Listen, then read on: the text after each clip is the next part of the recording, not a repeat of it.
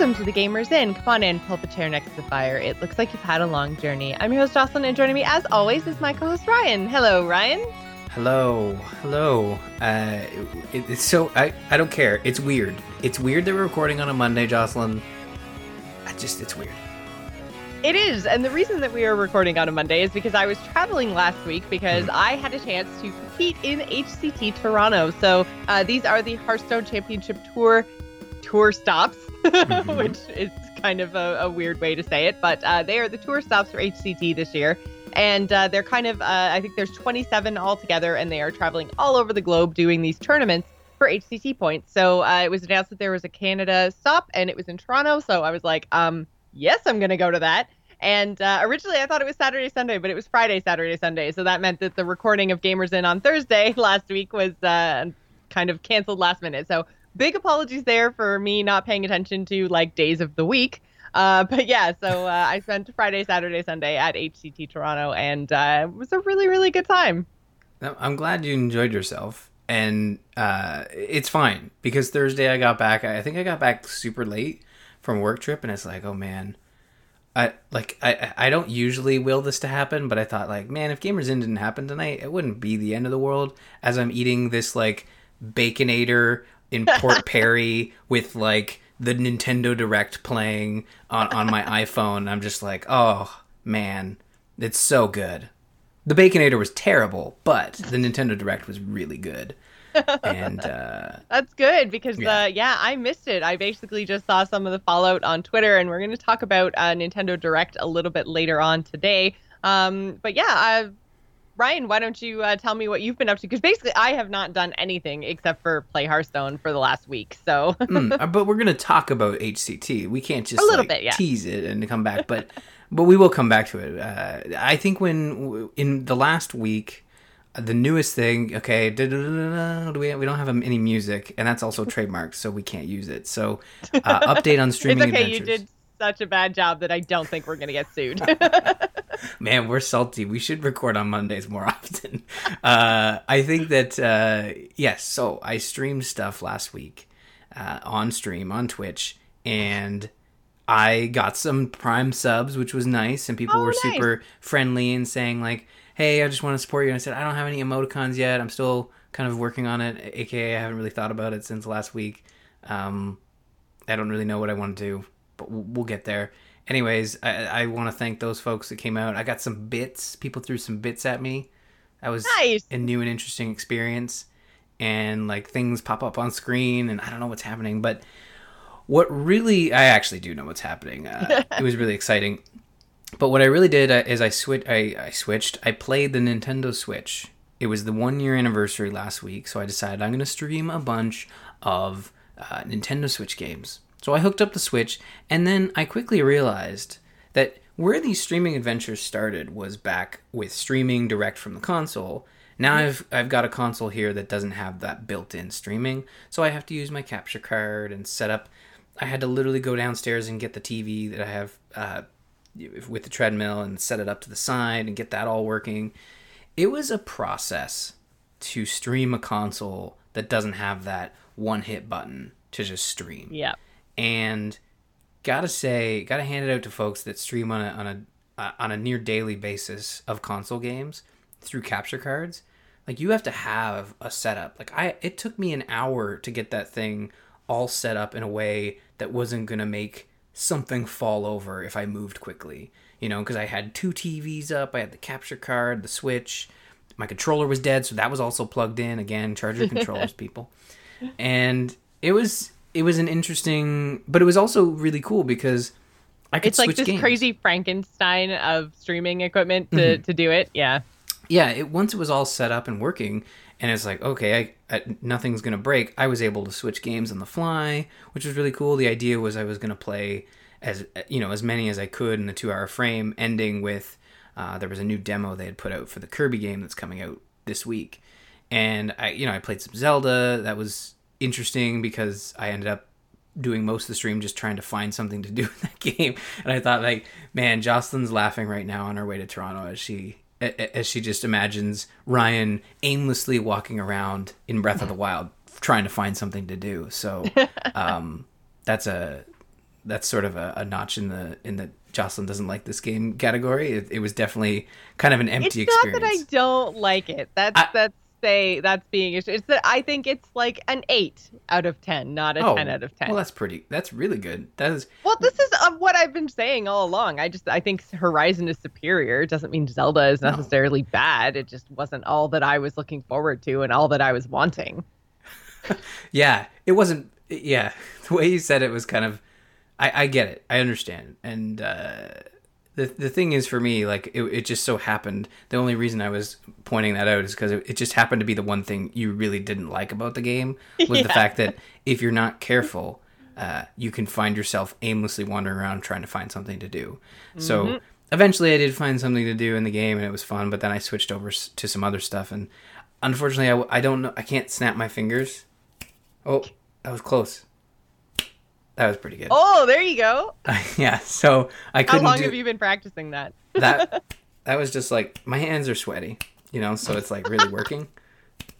So anyways, it was interesting to be able to stream Switch games. I'm a big fan of Nintendo titles, and I know that with YouTube, when I was doing stuff on YouTube, if I was doing any Nintendo games, and again, I didn't have a lot of views, so when I say monetize, they would just kind of like throw their ads on it. And that felt a little weird. But the fact that with Twitch, I can monetize Twitch in a way and have people support me and not have Nintendo. I'm sure Nintendo is still taking a cut. They're getting that advertising. But it's still interesting to be able to stream their games without having to worry about them coming knocking and being like, hey, you need to join our weird YouTube program or Twitch program. I can kind of I can throw it out there and play the game. I'm sure like the videos like in post will get like sort of hammered by Nintendo, but it was just a lot of fun to finally figure out console streaming in a way that allowed me to have my overlay and all that fun stuff. But the one thing that I don't know if you've ever solved, if you've had enough time with console streaming, but I couldn't hear any of the notifications coming out of OBS, right? Because it was on a different computer. Okay. Or I had my headphones hooked up to the Switch, not the computer. So whenever someone did something like follow or subscribe, like I wasn't hearing that sound. So like, what's the kind of a good way to get that in your ear? Like, notifications just weird. Yeah, the way, excuse me, the way that I stream with the console is I actually use my capture card, and I think you can probably do this. I don't think it matters whether it's internal or external, but I basically use OBS as my monitor sort of thing. So okay. like I pipe the audio and the video from the Switch into the capture card and then have the capture card up on the screen, and that's like the monitor that I'm playing with. So then I can hear, then like the Switch audio becomes my desktop audio, so then I can hear everything that's happening on my desktop too. It's not necessarily ideal. Like you couldn't do any sort of competitive gaming on it because there's a delay a little bit, because it has to go through like your controller to your Switch to your capture card out to OBS to your eyeballs. So there's like just a little bit of a delay. I think probably it's the easiest to tell on like Mario Kart, probably, where like your inputs are a little bit more exact and important, I guess, but it's not too bad. That's how I played Splatoon for the extra live stream and everything else. So yeah, that's kind of the order in which it goes. So instead of capturing my other computer, it's capturing the Switch instead. But that's like how I get the audio from both.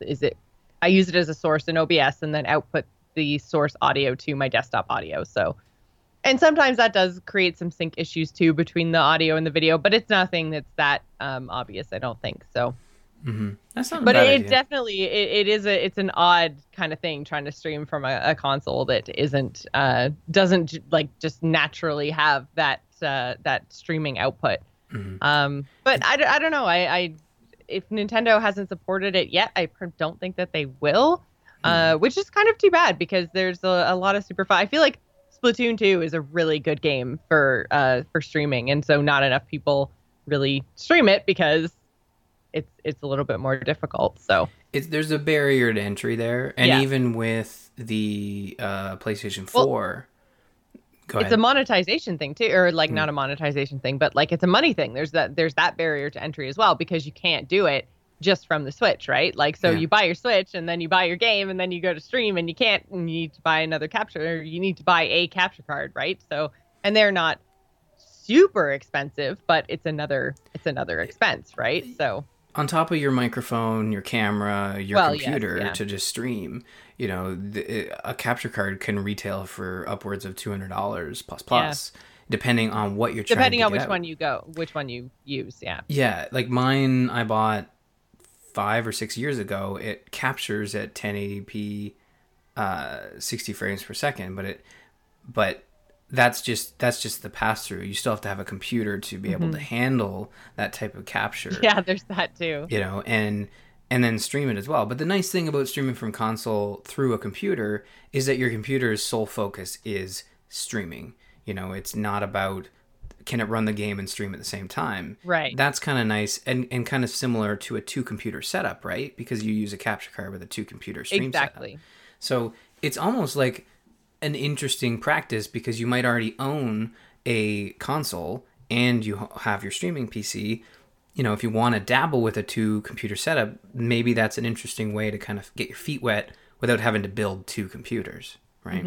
So, and there are other limitations to the other consoles work. I've done some capturing with the PS4, and I think you have to turn off HDCP protection. I could be getting that acronym wrong, but basically what that is that it limits you. It protects the HDMI feed coming through, so you're not capturing Blu-ray movies and stuff. So when you turn it off, it'll disable certain apps and different things. Sort of sometimes when you see, like, I think this broadcast scene has been blocked. The developers can kind of go in there, and I think this is only when you're streaming from the console. You can kind of say, hey, we don't want you to stream this because it might be a cutscene with spoilers, or we just don't want you to stream any of our cutscenes. That's also a feature that can be present when you're streaming from the console, and the capture card gets around that. So it's not necessarily a piracy thing.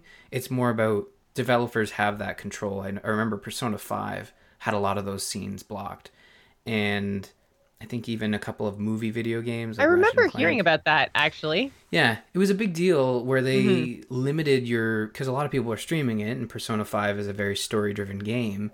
And yeah, you couldn't show the ending or something. Yeah, they actually wouldn't let you stream past a certain time, and they got raked over the coals for it because it was kind of this archaic way of saying, no, you're not supposed to stream our game, you have to buy it. And it's really weird when you out Nintendo, but Atlas certainly did that with Persona 5. It was kind of Nintendo's like, it's like, yeah, here's our YouTube partner program, and Atlas is like, oh, hold my beer, Yeah. And they come in and do this weird thing, but I just really liked being able to stream something different, and I think Nintendo, console specific games like console exclusives, it's really nice to stream those titles because you get a different audience, and I think it has everything to do with the fact that console streaming is quite new. In comparison to PC streaming. And don't get me wrong, I love streaming my PC games, and I'm going to be streaming Into the Breach tomorrow, I guess, Tuesday night at 8 o'clock, twitch.tv/RyanMurphyCA, if you want to check that out. And then we'll be talking about it on Thursday because we're going to have 2 gamers in this week, so that's nice. But it's just a lot of fun to switch things up a little bit. So, thank you. You're welcome. Oh man, so I mean that kind of we kind of danced around it with the streaming conversation, but the stuff that you played this week was Nintendo Switch driven. So you talked about playing Zelda, but I want to hear about Fire Emblem Warriors. So so what was that? 'Cause this is another one. I played Hyrule Warriors, which I very much enjoyed, and it's kind of just the same, only different, right? Because it's got the Fire Emblem characters instead. Yeah, we never talked about Fire Emblem Warriors on the show because I felt like it came out at this weird time where the show was dominated by a game that came out a week later, which was Super Mario Odyssey. Then BlizzCon hit, and then before you knew it, it was Christmas. It was kind of old news, yeah. Yeah, and I've been playing it on and off for the last 4 months, and I decided, and because of Summoner's Call, I've been on this Fire Emblem kick and really looking for sort of an outlet to play, and they have the DLC coming out. But anyways, I've been playing Fire Emblem Warriors. I played a good maybe half hour, and this goes back to the conversation of finding new audience when you're streaming a different type of game.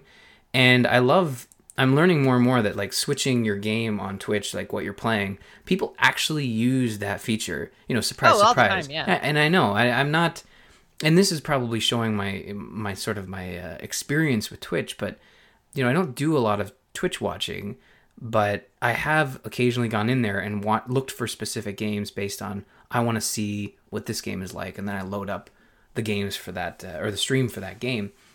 So I actually had people jumping in that weren't present for the Zelda portion, and my viewership kind of like jumped by 4 or 5 people, which was really cool to see. But with Fire Emblem Warriors, Hyrule Warriors is made by the same developers, except the biggest difference is that you have Fire Emblem characters, and those characters are more sort of relevant to the type of gameplay where you're a hero character running around killing, taking out a bunch of smaller armies in fantastical ways where you're like doing super cool moves with your swords and staffs and stuff. And it's more relevant to the gameplay in that you have all of your characters are kind of army based, like there's swords, lances, axes, bows, magic, that sort of thing. And similar to Hyrule Warriors is they pull characters from many different games across the franchise. And I think the biggest difference you see is that with Zelda, you were picking one version of that character outside of the DLC where you started to get some overlap. But with Fire Emblem Warriors, you're pulling characters from games that never even came out in the States. You're pulling from the newer games. Oh, in on the 3DS. States. I was like, whoa, wait, they made new characters? That's cool. But no, it never came out in the States. Fair enough. Well, that's the thing. Similar to Hyrule Warriors, they did come up with new characters that they implemented. That's my biggest gripe, is that the new characters they came up with weren't as fresh as the ones they came up with Hyrule Warriors. In Hyrule Warriors, they added like, the two main ladies, the good lady and the bad lady. I don't remember their names. I remember they were dressed very provocatively for some. It's a Japanese game, so they don't do that in this one, and in the new characters that they implement in Fire Emblem Warriors, which is nice because they're two twins. Well, they are twins, brother and sister, and there's a couple other characters in there. They kind of build out the main game of Fire Emblem Warriors, and then they kind of like merge all the other games into that world. So you have a unique world that they've built for Fire Emblem Warriors, and then outside of that, they've kind of brought all of your favorite characters from outside of the Fire Emblem games, which is really neat to see. As you're like, oh, this is the Awakening level where I get to meet all the characters from Awakening, and then here come all the Fates characters and Shadow Dragon and stuff like that, which is nice. So if you're a fan of Fire Emblem at all, like you're gonna find characters in this that you really liked from the other games. Now, and that's really where the differences come in, right? Is the characters that are there, and I imagine some of the abilities. But is the core gameplay basically the same as the other Warriors games? Yeah, so in Hyrule Warriors, you kind of had that mini-map at the top, and it kind of displayed like, okay, you need to take these bases over, then you'll be able to fight the main boss. It's similar in Fire Emblem Warriors because you're starting from you're at the starting point, and then it says like, okay, you need to take over these bases while trying to defend your own. The biggest difference that I don't remember doing at all in Hyrule Warriors is you're ordering your characters around, and some of your characters have advantages and disadvantages over enemy characters. There's the weapon triangle that they brought over from Fire Emblem. So sword beats axe, axe beats lance, and lance beats sword. So when you're deploying onto a map, you're going to want to choose characters that are strong and have an advantage over the enemies. So if it's a primarily lance-based map, you're going to want to deploy as many axe wielders as possible. And then you actually control, because I feel like I don't remember in Hyrule Warriors ever controlling characters that weren't mine. Yeah, because I remember in Hyrule Warriors, you'd say, like, this is the Link map. So you're playing as Link and you're running around as Link. I don't remember switching characters on the fly. but I could be wrong. I don't remember doing that either, but maybe I just never did because I really liked playing as Zelda. So Yeah, you kind of went in with your character and you stuck to it, and yeah. that's Well, and I also played co-op, so I had another person playing with me as well, and so I feel like that was probably a bit of a different experience too. So I was never forced down a line, like because usually one of the two of us would want to play the character whose map it was, and then so that left the other free to play whatever. So I don't ever remember switching characters mid map or anything like that. So it's interesting that that's an option because that is something from Fire Emblem that is really kind of iconic for the series, right? I have played the only Fire Emblem that I have played is the mobile one, Fire Emblem Heroes, right? So that's the only one that I've played, but that like was the whole point, right? Is that whole weapon triangle and trying to take advantage of your combat advantages while exploiting your opponent's weaknesses. And so if they didn't do something like that, which I think that they would kind of have to then also involve changing characters. If they didn't do something like that, then it wouldn't feel Fire Emblem-y enough, I think, for me. So that's really cool that they found a way to implement that actually makes sense with the game. Yeah, they did a great job at highlighting the core aspects, the core franchise points of like the weapon triangle, the characters, the way those characters interact with each other. So they've implemented the support level stuff where the more you have characters paired together, the stronger their bond is. And then when they get to an A bond, you get like a little back and forth dialogue between the two, which is kind of neat, especially since a lot of those characters are from other games. So, the characters from the same games, they'll have a dialogue of like, oh, remember that time we did this thing? Ha ha ha. But if you... but then there's also the opportunity to pair two characters from different games and see how they react to each other because they're meeting each other for the first time and they're going to talk, oh yeah, I have a dude in my game who's kind of real dick just like that. Oh, we have one of those too. That's just like... What are the chances? Yeah, oh, a bad guy, what up? It's really it's fan service basically. That's what these games are but they're it's also super fun. They are a lot of fun, and when we talked about switching characters as optional, they really don't make it optional. They make it required. So unlike Hyrule Warriors where you had a favorite character and you can go in this one, I've kind of leaned into it. I've accepted the fact that I have to do this, but at one point it kind of felt like a burden where in the story, I was playing my favorite characters. Then when I got to the history maps, I don't know if you did any of the history maps in Hyrule Warriors, but... I don't remember, to be honest. It came out so long ago. It's been a while, and honestly, you'll get a chance to play it again. It's coming out on Switch, I think, in May. The whole thing. Like, they're just saying, here's Hyrule Warriors. Those who didn't own a Wii U, go play it. And even at a discount, I think. But you have characters that are over leveled in comparison to the other ones. So when you go into the history maps where it's basically the after game where you get to play through some maps and there's no cutscenes, but there are like custom dialogue there. So there's a bit of a story being told, but it's really just a map, an overview map with some characters on it, and you select the character and that loads like a match for you to play. And you can progress the story and collect items and level up your characters. So you go in there and all of a sudden it's like, oh, you can only use bow heroes and this is a level 60 map. It's like, well, I haven't been using any of my bow characters because I don't like bow characters. And they're all level 2. So great, I guess I got to grind those guys up. And that can really get in the way of you even unlocking new characters. Like I had to really work to unlock Lyn, which is my favorite character in Fire Emblem. And I had to like, crap, now I got to overlevel my bow characters to unlock one of my favorite characters. And it took me quite a while, So there's a lot in there, but it's a bit of a grind. But it's kind of a fun little sit back, mash buttons. That's why I liked it. It was like, it was so satisfying to just nuke like armies of 50 enemies at a time sort of thing and go in and play in a franchise that I really enjoyed, which was Zelda. So, I mean, I love the Warriors games. I think they're great. And I'm glad that you had some time to stream it, even if it did get a little bit grindy. But the other thing that you said that you streamed on Switch was the new Kirby game. So there's a new Kirby game coming next week. And what did you think? So the new Kirby game, there's a demo out right now on the Switch. So if you want to check it out, you can go check it out. The demo offers you a really good selection of what this game will offer. And honestly, I was kind of impressed. I don't think Kirby games are weird. Like, they're not... I like the concept of Kirby. I like the concept of Kirby games. But I find they're a little too simple and linear for my taste. Like, you're kind of just pushing forward and kind of haphazardly, like, oh, I can be Sword Kirby now. And, you know, like, okay, now everyone's dead, moving forward. It just seems a little simple and easy for my taste, you know? And that's fine.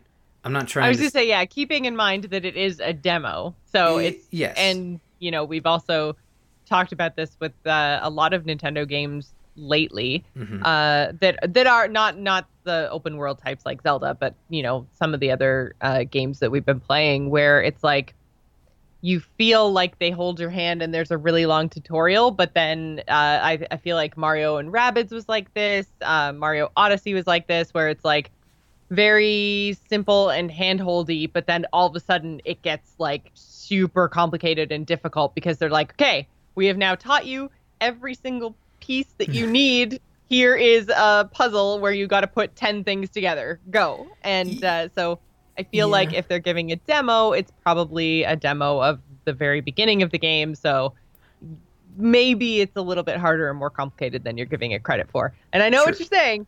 Jocelyn defending Nintendo? What? But it's a Monday. Woo! Yeah, everything's upside down and crazy today. Yeah, this is it's the upside down. I was speaking more from experience of playing other Kirby games, and you're right, maybe this one's different. And I will say that playing the demo, I was really impressed with the way the game looks. Kirby games have always looked really good from a cartoon level, but this game kind of portrays it as a more realistic cartoon world, in that the world is still like, this looks phenomenal as a computer animated type thing. It's like Pixar kind of made a Kirby game. Well, maybe not Pixar. I'm just looking it up now. So it's called Kirby Star Allies, right? Yeah, Kirby Star Allies. Yeah. It looks like DreamWorks made a Kirby game. Like, not to say that like there's a caliber there. Like, it's not quite Pixar, but it's definitely like some DreamWorks style stuff. No offense, DreamWorks. We can't all make... well, okay, Cars 2 was bad, but, you know, we can't all be Pixar here. But it looks really great, and there's a lot of cool like effects as you're playing through. The cool thing I liked, the thing I don't like about a lot of Nintendo games is like it says, hey, play with your friends. Maybe I don't have people. I'm still working on them. They're a little young. They're not quite ready to play Kirby or any sort of multiplayer game. But in this, it says like, oh, play with your friends. As Kirby, you can push a button and he throws a heart at enemies, and he adds them to his oh yeah, his team. I see it happening now. Yeah, so instead of eating them, he brings them to his side. He gives them an offer. I'll kill you and consume you, or I will subject you to be... Or we can be bros. Well, okay, yeah, bros. Some say bros. Some say, like, slaves. Slaves. But in this case, yeah, bros. He throws a heart at them. They're hearts, yeah. He's convincing them to switch sides and be his friend. I like that. With the power of a giant heart that he pulls from. I don't know where he's keeping them things, but he's got enough of them to go around, so that's good. And you know what I find absolutely hilarious? So I wanted to make sure that we actually got the name of the Kirby game out there, so I Googled it. And one of the first Google suggestion questions is Kirby a boy or a girl? Who asks that? He's a blob. Who knows? Like a genderless blob. He's definitely a genderless blob. And when you think more about Kirby, the more it should scare you. Because he kind of just tries to, like, inhale everything. And one of these days, we're going to realize that Kirby's been around long enough and Kirby's actually the bad guy. He's going around eating everything. Very defenseless, just minding their own business things in the forest. And then he beats up on a tree. I'm surprised that, like, the WWF hasn't come around and said, brother pandas, get out of here. I don't know. That went a really weird way, but all right. But back to Kirby, it was interesting because you could say, like, you could bring these characters to your side, and they were AI and they were quite competent. They'd run ahead and they'd kill things, and it made it easier. And again, like, I agree, there's only 2 levels in there, but the 2 levels that it offers you gives you a good idea of how the game's going to work. Because the coolest thing is that when you suck an enemy up and let's say you become Sword Kirby, you can also push up on the D-pad, and let's say you have a frenemy who's like a fire guy, there'll be a little like prompt for you to push up on the control pad, and what that does is it makes you hold your sword up, and then one of your fire dudes comes over and it's like, hey, I got a light, and he gives you a light, and then now you have like a fire sword. A flaming sword. That's cool. Yeah, so you have a combined power, and that changes based on who you have on your team. And there are certain rooms where it's like, hey, here's an ice guy. Figure out how to complete this puzzle by combining your powers. And I combined my rock power with my ice dude, and I became like a curling stone, which was really cool. And I kind of shot across the room. And then there were like co-op stuff where you kind of all join hands and sing Kumbaya and become a wheel, and you just like roll on through the countryside. It was a lot of fun. And honestly, I feel like if I had, like, once the kids got old enough, this would be probably a great game to play with your kids. So if you have younger children and you have a Switch, you got 2 controllers built in. I think, honestly, and it's one of those games that would work really well with just the Joy-Con, because it's literally just move, hit things, and everything's on the D-pad and the 2 buttons, and you're good to go. So if you have young children, a young family, this is a perfect game for you to play with your kids. I think it's top notch. And if you're curious, you can check out the demo. It's up there on the eShop across the world. So go check it out. Awesome. Well, I'm glad that you had so much time to actually play stuff this last week, because I was doing absolutely nothing except for HCT Toronto prep. So I was just playing the crap out of Hearthstone the whole time. And so I guess now is as good a time as any to talk a little bit about the experience at HCT Toronto. So like I said off the top of the show, if you guys aren't aware, Hearthstone is doing a actual like world tour this year with 27 different tour stops. So this was HCT Toronto. And so far, the only Canadian stop actually announced on the tour. So I was fortunate enough to live close enough to Toronto that I could take advantage of this. And so, yeah, the other part that makes this tour stop a little bit different than other tour stops is that there weren't any online qualifiers ahead of time. So for like HCT Sydney and HCT Germany, they actually had online tournaments, and then the tour stops were like the top 16. So this was actually just a completely open tournament. It was a Swiss format, and so anyone could sign up. So I had a really, really great time kind of testing all my decks and stuff. I ended up changing my strategy the night before, which I think was a mistake. But I also got matched up against, and this is spoilers, so if you guys don't want to hear spoilers, then maybe skip ahead a couple minutes. But in the first round, I actually got paired up against the eventual winner, who only dropped 1 match all weekend. So the winner of the whole tournament. The winner of the whole tournament, yeah. Oh, see, I saw a couple tweets you had put out, and I thought it was just the person who won that round.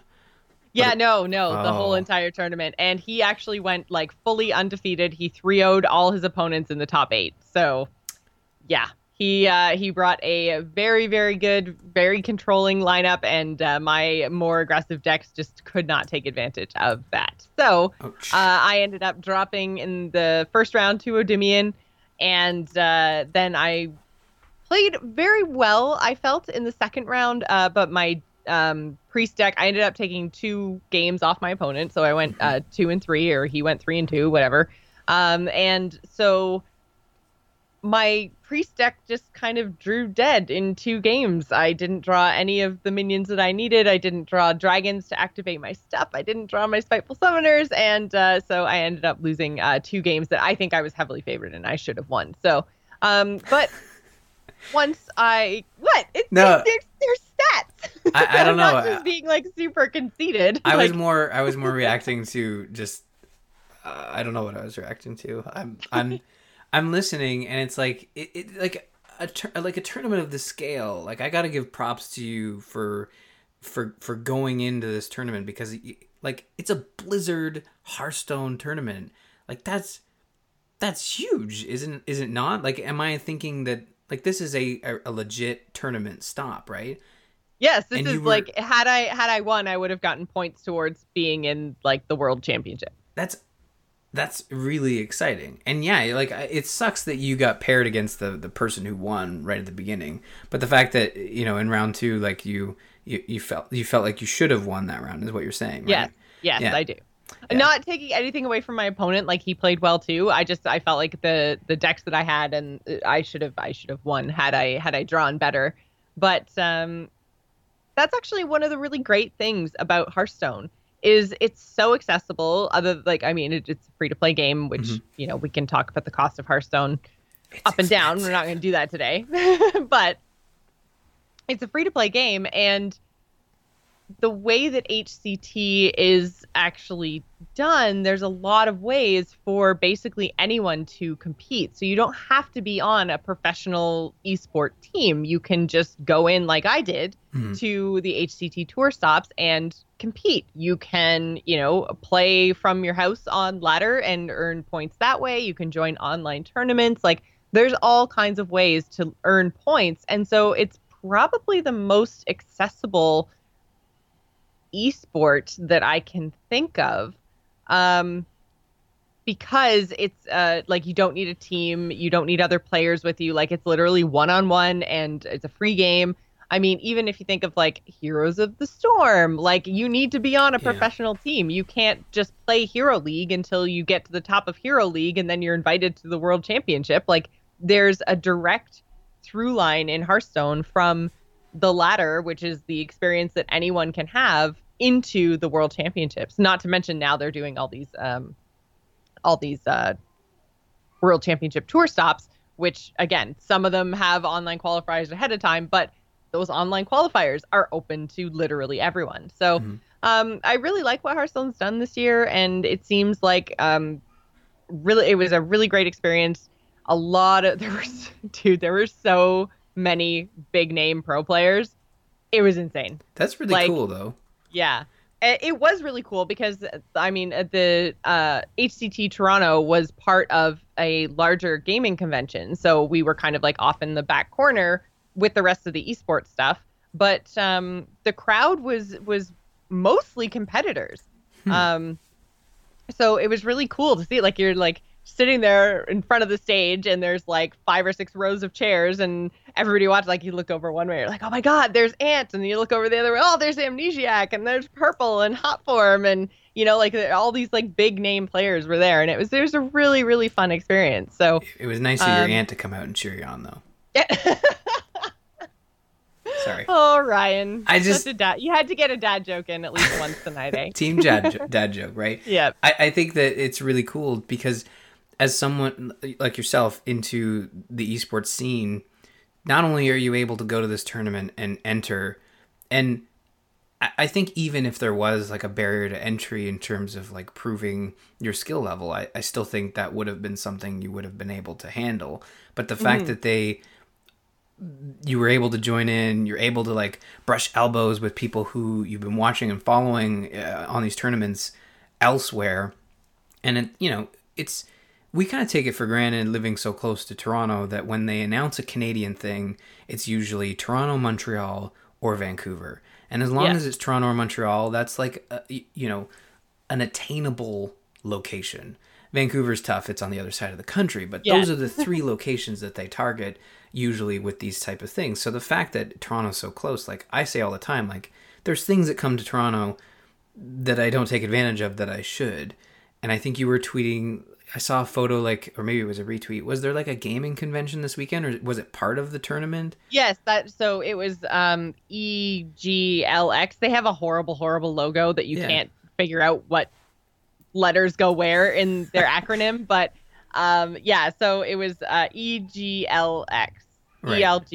EGLX is the right one. Electronic Gaming. And it's like something Expo. Okay. I'm not even sure what I've been trying to figure it out. I should just Google it, but I've been trying to figure out what the L stands for, and I'm really not sure. But so there was a whole section of like VR games. There was an indie section. There was like Nintendo had their booth there, like the one when we went to do the whole Switch thing, the preview before the Switch came out last January.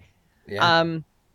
So the Nintendo had a presence there. They had all kinds of esports. There was actually really all kinds of Smash, which we're going to talk about Super Smash Brothers in a few minutes. But there was a big Hearthstone stage. There was cosplay. There was there's all kinds of stuff. There was even a board game room. So there was a board gaming presence there as well. So yeah, it was a really great weekend. I had a lot of fun and got to meet a lot of people and yeah, got my ass kicked by Endymion. So yay.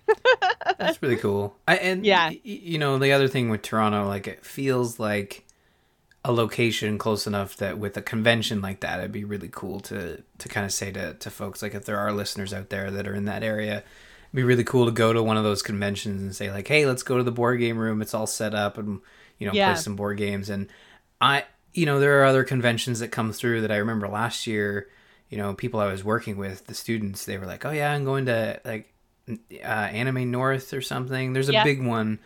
I know Valerie was into it and I think she almost went to the Toronto one. I can't remember, but it's a strong market for those types of shows.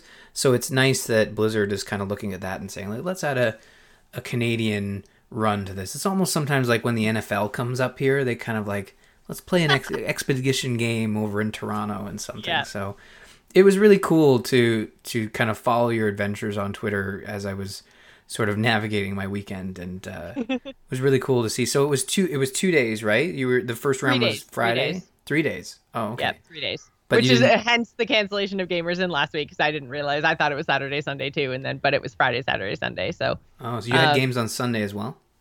I didn't. So it was a Swiss tournament. So basically, what that means is that in the first round, everyone gets matched pretty randomly. Sometimes different Swiss tournaments will have some seeding going on in the background, but as far as I know, the only thing that was used was region, I think, or like country, so that they didn't pair, like they were trying not to pair the same region against each other, sort of thing, to help with some of the diversity in the bracket.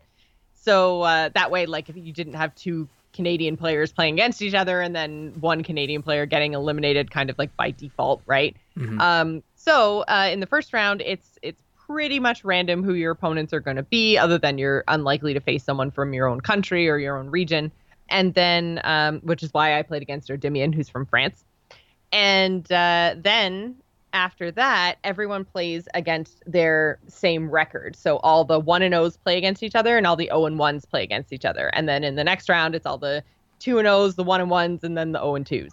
And it continues on that way until you get the top 8. I think they did 8 rounds. Yeah, 8 rounds of Swiss. So it continues on, and then whoever has the 8 players with the best record move on to the top 8, which was a single elimination bracket. So the top 8 is what was played on Sunday.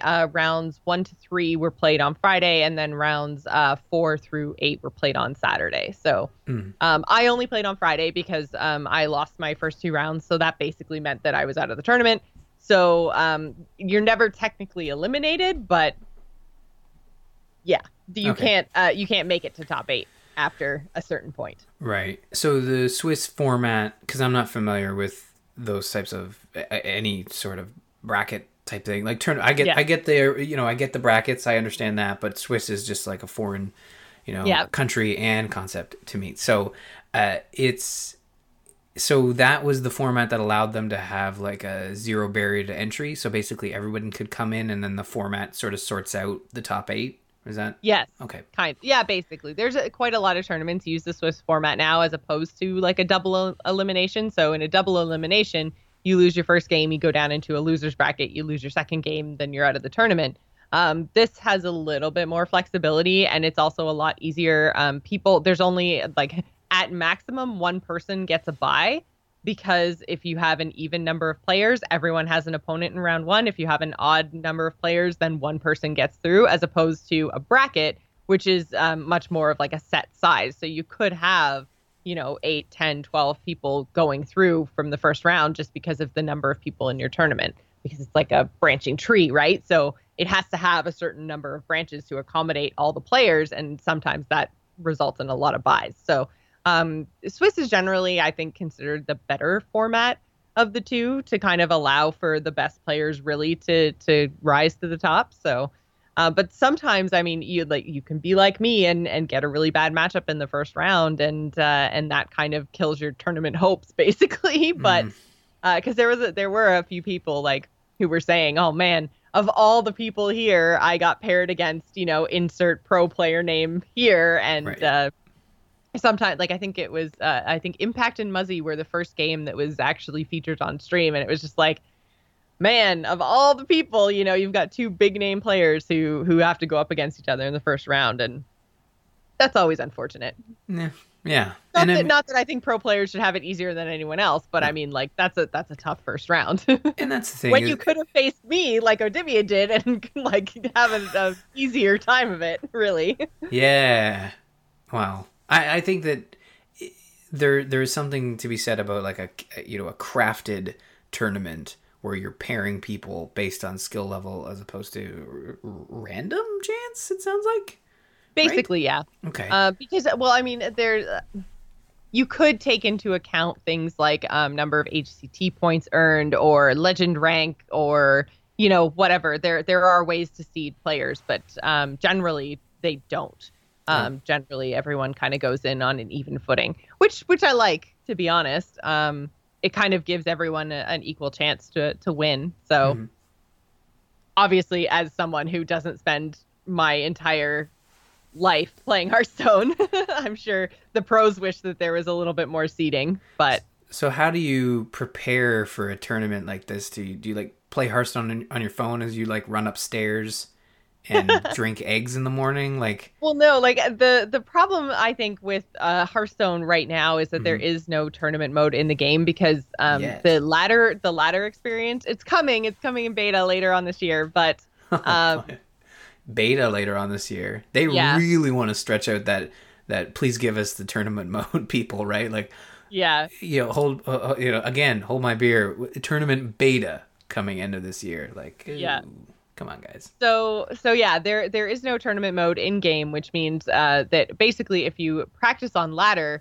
I was getting really frustrated because that's what I was trying to do was practice on ladder, and you can't ban any classes on ladder, but you can ban in the tournament. So I was playing a whole bunch of decks and my plan was to ban Warlock, and then all I was facing on ladder for a while was Warlocks, and I was like, well, this isn't actually practice because I'm never going to play against a Warlock, so this is really dumb. And eventually I actually tweeted out that I was having such a rough time because I didn't have a practice partner, and some of the people from the Angry Chicken community actually stepped up and said, oh, well, let me help you practice. And good. So I actually got a couple of days in of practice with with fans and with accomplished Hearthstone players, which was really good because then I could actually say, like, okay, this matchup is really tough, so I want to practice it as much as possible. And having a community is a huge advantage. Like, I really don't know how you would go about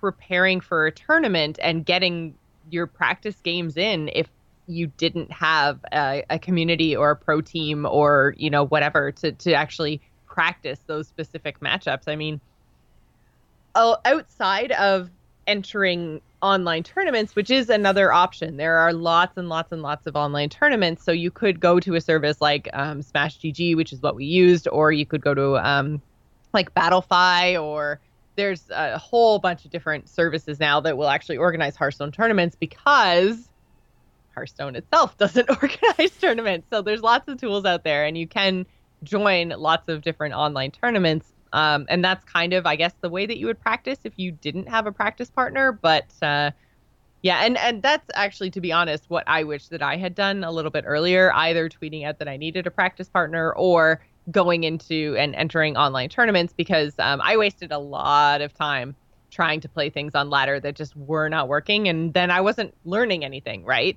Because I was, playing matchups that I was never going to get in the tournament. So I think next time, and the thing about HCT Toronto too is that they announced it like not that far ahead of time. Like I didn't have too much of kind of prep time. So I think if I were to go into another tournament in the future, I would probably make it more of a priority to, find a practice partner, enter more tournaments. I plan to kind of enter more tournaments online just on an ongoing basis, because I think it's a really different environment and a different way of thinking about the game that I think has a lot of value to me as a podcaster. So I'm going to continue to enter tournaments and kind of see what's going on there, especially with me doing a lot more esports coverage now.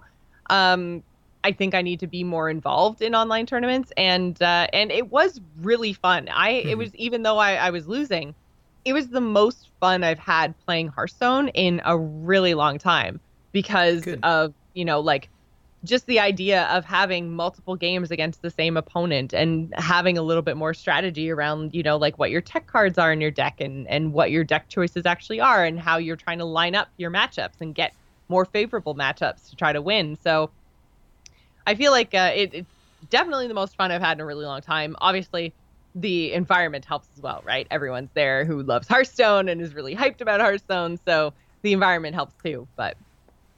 No, it sounds like you had a good time, and I think I did. It was definitely worth it, even though, like I said, I went 0-2 in the tournament. It was still definitely was worth it. Yeah, but having that tournament sort of public feel, I think, offers this this scenario that you can't capture at home. And as someone who went to a lot of LAN parties and organized LAN parties with friends and had renting halls and having a bunch of people in one spot to play video games, like having that audience, having all your friends around and internet folks there in person adds to the excitement level, adds to the experience of playing those video games. So I totally get it. And it's been so long since I've experienced that, and I miss it. So yeah, from a convention standpoint, it must have been. I'm not surprised that it was a lot of fun for sure to play Hearthstone, even if you did go 0-2. But again, you're playing against pros, so I don't think. And these are people who play professionally. Like, you love Hearthstone, you do a podcast about it, and you're good at Hearthstone, but you're not playing professionally, right? And that's there's a difference between getting paid to play Hearthstone and playing Hearthstone 8 to 12 to 16 hours a day versus what I do, which is play literally in my spare time as much as I can, but still it's my spare time. So yeah, there's definitely a difference there. I don't feel bad about my performance at all. I mean, my mom was joking. She's like, well, you totally came second. You lost to the winner. So that's how that works. So I was like, thanks, Mom. It is technically his fault for beating you. So yeah, exactly. You deserve some credit, right? Yeah. Because it sounds like if he won the tournament, it sounds like a pretty, swell Hearthstone player. So. Oh, yes. Yeah, he was very, very good. So that's enough about HCT Toronto. If you guys want some more information about what exactly happened in the tournament, what decks were brought, all that kind of stuff, like the actual hardcore esports coverage as opposed to my experience, then make sure you check out BattleNet Sports. It's we're recording on Wednesday this week. It's the Convert to Raid esports coverage show that I do about a 10 to 15 minute segment for each week, covering what's going on in the Hearthstone Championship Tour. So if you guys are interested in knowing a little bit more into the stats and the deck lists and the players who actually did well, then make sure you check out BattleNet Sports. We have a patron ad this week from Simon, who says Weekly News Desk is a podcast all about the geek news this week. You can join your two Knucklehead hosts, Andrew and Simon, as they keep you informed on movies, TV, video games, and books. You can find them on iTunes or at weeklynews.com. Also, we are recording the Patreon mini right after this, actually. So Ryan is letting me be on the show this week. Hey, the invitation's always open. And, Jocelyn podcasts a lot. And I don't want to add another thing, but I figured, hey, if we're going to talk here, we might as well just keep recording. And then I can surprise, I have a guest on, and we can play the whole angle. Ryan doesn't invite me. That's fine. I'm all about comedic effect, and I'm willing to take a hit on that one. So if you guys would like to kind of get in on that whole Patreon mini thing, you can head on over to patreon.com/thegamersin. We also have a Discord at bit.ly/TGI Discord, so you can go there and join the conversation about all kinds of cool things, including some of our side projects, the TGI Presents podcast, including Ryan's Fire Emblem Heroes podcast and my Sea of Thieves podcast. So if either of those games are of interest to you, make sure you go over to bit.ly/TGI Discord. Our topic of the week this week is Nintendo Direct on March 8th.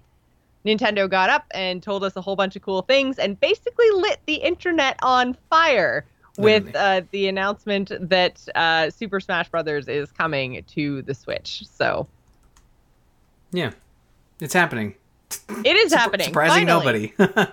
I think that this was an expected thing eventually, and the awesome thing about the announcement, in my opinion, is that when Nintendo announced Smash for Wii U and 3DS, it was a financial announcement in that they were saying, like, of course it's coming, it'll be out here, here's a quick logo we mocked up, and then the developers like, wait, what? We're doing that now? Like, what's happening?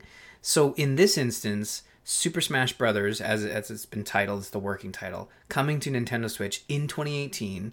We don't know if it's a new game or if it's a port, but at this point, honestly, I would be content with a deluxe Mario Kart 8 sort of rendition of Smash Brothers, because why throw away this amazing, in my opinion, an amazing Smash Brothers game and start from scratch when really everybody just wants the same Smash Brothers anyways, right? Like, I think we've made it to a point where you've kind of got the game to this level of like, we're comfortable with this setup. We don't need to sort of try to one up it anymore, because there's just so much content. It's really, really interesting because I find I am not a Smash player. So I find I get so frustrated by the game because Matt, my fiance, is a very, very good Smash player. Yeah, don't play Matt. What are you doing? Yeah. Like, I learned that in my first 2 days living with the guy. It's like, great. And I've told this story on the show, but I'll tell it again. It's like, oh, he loves Smash Brothers. I can't wait. I got all the GameCube controllers set up, and we played our first couple matches, and I'm like, oh, hey, Belanger, do you want to play? Oh, no, he's already been beaten into the ground by other Matt. So it's like, I'm scarred for life. He's like you. He just won't touch it anymore. It's like, I hate it. He would usually play as Kirby and try to like suck people up, but no, he's really good at the game, and you should never play Matt if you want to enjoy it. Yeah. That sounds really bad, but he's just really good. He's really, really good. But yeah, so I'm not a big Smash player, and I don't pay attention to a lot of the stuff that's going on. Usually any convention I've been to, like DreamHacks and everything, and even just EGLX that happened in Toronto this past weekend, they all have a Smash component. Like, there's always a Smash tournament going on. Even the platform that we use to organize the Hearthstone tournament called Smash GG was originally created for Smash Brothers tournaments. So what I found really interesting is, as I'm walking around the convention, it's like there's people playing on old CTR monitors or CRT monitors, and like, because they're playing like the super old school version, and then there was like a Wii U tournament, and then there was a Wii tournament, and then I feel like there was like 4 different Smash tournaments going on, and it was just totally insane to me. So as much as you're saying, like, I think that we're just going to get a kind of Mario Kart Deluxe port version, it might be that, but it might just be a totally new game, and it'll spawn a whole nother set of Smash players, and like, some of them stick with one and some of them move on to the next one. But I feel like the people who are hardcore into Smash have a favorite, and so as much as you say that there isn't too much difference between them, like, obviously there's enough difference between them because it spawned this like crazy tournament scene. And so, you're right. Like, the whole reason that Nintendo released the GameCube adapter and re-released the GameCube controller for the Wii U was because people were so adamant that no, Smash Brothers Melee is the template. So at the very least, you need to let us play with our GameCube controllers. They developed whole peripherals around you being able to use a 10-year-old controller on your Wii U. And even I do love the GameCube controller. It might be my favorite controller. I know a lot of people don't like it, but like, those people are monsters. Let's be honest. It's a great controller. It's cute. It came in purple, people. Purple is a delicious color. You ever tried grapes? They're amazing. Anyways, I just think that the reason I think it might be a deluxe version, and I'm okay with that, is because Super Smash Brothers for Wii U was a complete package plus. There was tons there. They had a lot of post-game content. If they were able to take all that and port it to the Wii U, or port it to the Switch, and add new fighters, this was the part of the confirmation, is that we know at least that the 2 Splatoon characters are in there, the Inklings, the boy and the girl, Breath of the Wild Link, we got that tease, and Mario. And those are the 4 confirmed things aside from the fact that Smash Brothers is going to be on the Switch in Right. 2018. And that's the most exciting thing, is that Nintendo's been really good at hitting their targets with the Switch. So when they say 2018, I think Xenoblade Chronicles 2 kind of proved to me that they're willing to put a date out there and stick to it.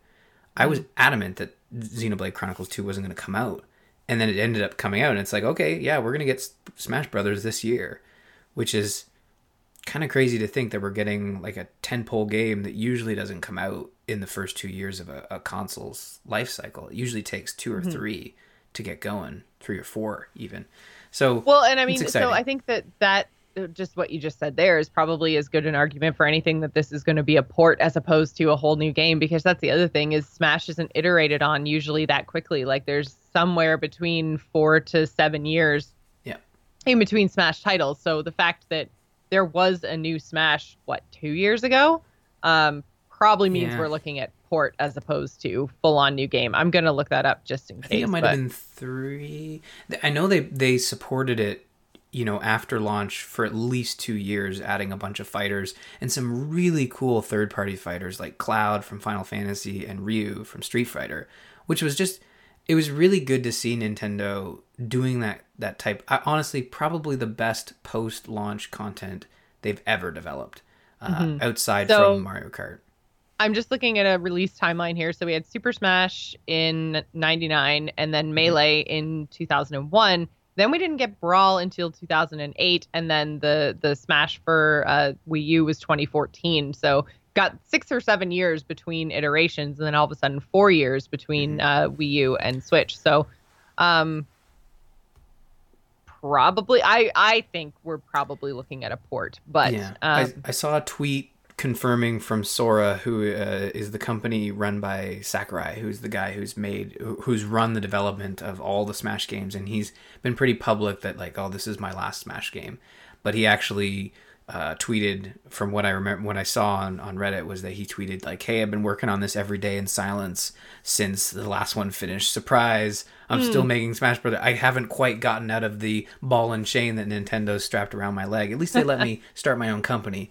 But it's interesting to see that he's stuck around, and if he's been working on it every day, patiently ready to announce it, this could be a new game. It could be that borrows from past titles, similar to what Mario Kart. I feel like if he's been working on it for 4 years, that's probably and maybe a bigger deal.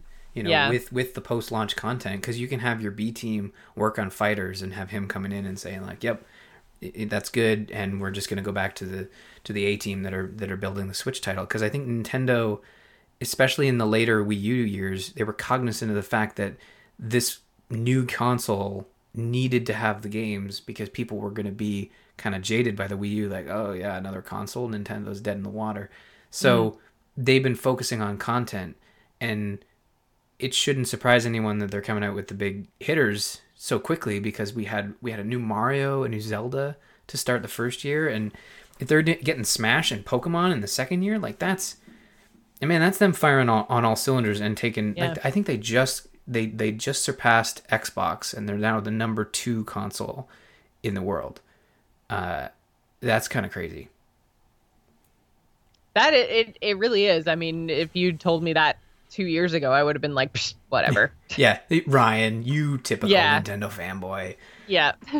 But no, I'm glad. I'm glad that they've been able to keep putting out content. And speaking of putting out content, Splatoon 2 is also getting story DLC. That was another big piece of information that came out of this Nintendo Direct. So for $20, you're going to be able to play a single player expansion.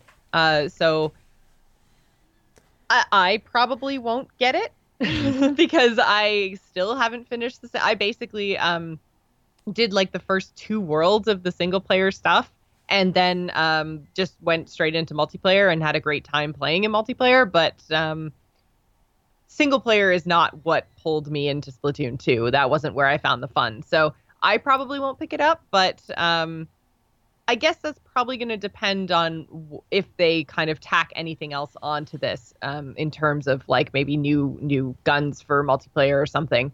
We'll have to see though. But what about you, Ryan? I know you actually played all of the single player content for Splatoon 2, right? So you played through the whole story. Are you looking forward to more single player content, or are you just not really going to go back to Splatoon 2? Yeah, with Splatoon and Splatoon 2, I found the single player, like you said, was more of a get ready for the It was like a multiplayer. tutorial, which is why I didn't Yeah, play it. a long, quite drawn out Yeah. tutorial with some variation in there, but not enough to kind of keep me going back. My single player content has to have some real meat to the story, and not just like, hey, I'm gonna gibberish talk to you for a couple minutes, go have fun.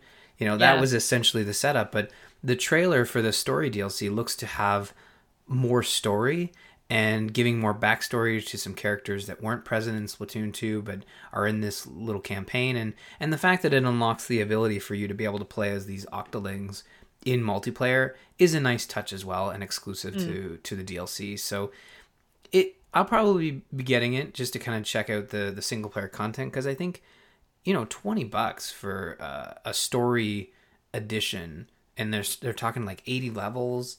And I, seeing some of the story they're dropping down with it, it looks to be like a beefy, their take on a campaign, like a legitimate campaign for this game, outside of like a tutorial. So it's interesting, and I like when Nintendo experiments, because they easily could have said like, okay, this is our way of funding additional free content, because all the maps, the weapons, the gear, that's all free to you as a player. So the fact that they're going to be free once you buy the game. So. Well, yeah, but like free support after a game launches is really rare these days. And usually they're sort of backed up by some sort of loot box system. So the fact that they might be trying to supplement it with story-based content, paid DLC that isn't multiplayer focused, to a certain extent, is really neat and kind of interesting to see Nintendo trying that, as opposed to going the Overwatch or Heroes route, where everything's just like nickeling and diming you. I agree. We're also getting some ports over to the Switch. I know, again, a lot of people I saw were super, super excited about these things, particularly Undertale, which a lot of people were super, super excited about. I haven't played too much Undertale, but I have watched a few streams of it, and it looks really cool. So maybe this would be the time for me to pick that up. Yeah. I don't know. I've never played Undertale, so I know a lot of people are gung-ho about it, so it's nice that it's coming. I think the biggest news when it comes to Undertale is that now the Nintendo Switch supports Game Maker, which is kind of a huge deal. It's another engine. I could be wrong, but I had heard somewhere that this was basically a sign that Game Maker now supports Switch, so there's another engine that could export to the platform, which is always a bonus. We're also getting some Dark Souls amiibo that is at least one, right? Mm-hmm. Yeah. That's going to launch with Dark Souls Remastered. So I guess maybe I missed this, but Dark Souls is coming to Switch, which doesn't. I'm glad that the Switch is open to some of these more mature titles, I guess is the best way to put it, as opposed to just being, Zelda and Mario forever. It's nice that we're seeing things like Skyrim and Dark Souls coming to the console. I think it kind of opens the door for some more third-party support of mature titles moving forward. Still not like mature, but mature enough. Actually, I'm not sure what the rating on Dark Souls is, come to think of it. I think it's an M. I'd be surprised if it was a T, but I could be wrong. I'm pretty sure it's an M. It should be an M because it's so damn hard. Well, yeah, but that doesn't. How hard something is doesn't dictate its rating. I know, but I want it to. But anyways, I don't know. I'm trying to. How do you tell based on? I think. Well, here, Dark Souls 3, it would be probably a similar rating. Am I right? So let's see. Yes. How do you? Oh, M. Yep. It's an M. Oh, it is M. Okay. So, yeah, that's, again, so actually literally mature rated games on the Switch. I think it's great. Yeah. And then plus a cool amiibo. I'm not going to be getting it, but I feel like for folks that... What? Come on, I don't buy every amiibo, but, like, I buy most. And it, for folks who are a fan of Dark Souls, this looks to be like a Mimi sort of amiibo. It's the Praise the Sun, which will mean something to to people who play Dark Souls, I don't know what it means. All I know is that it's kind of this meme thing. So yeah. yeah.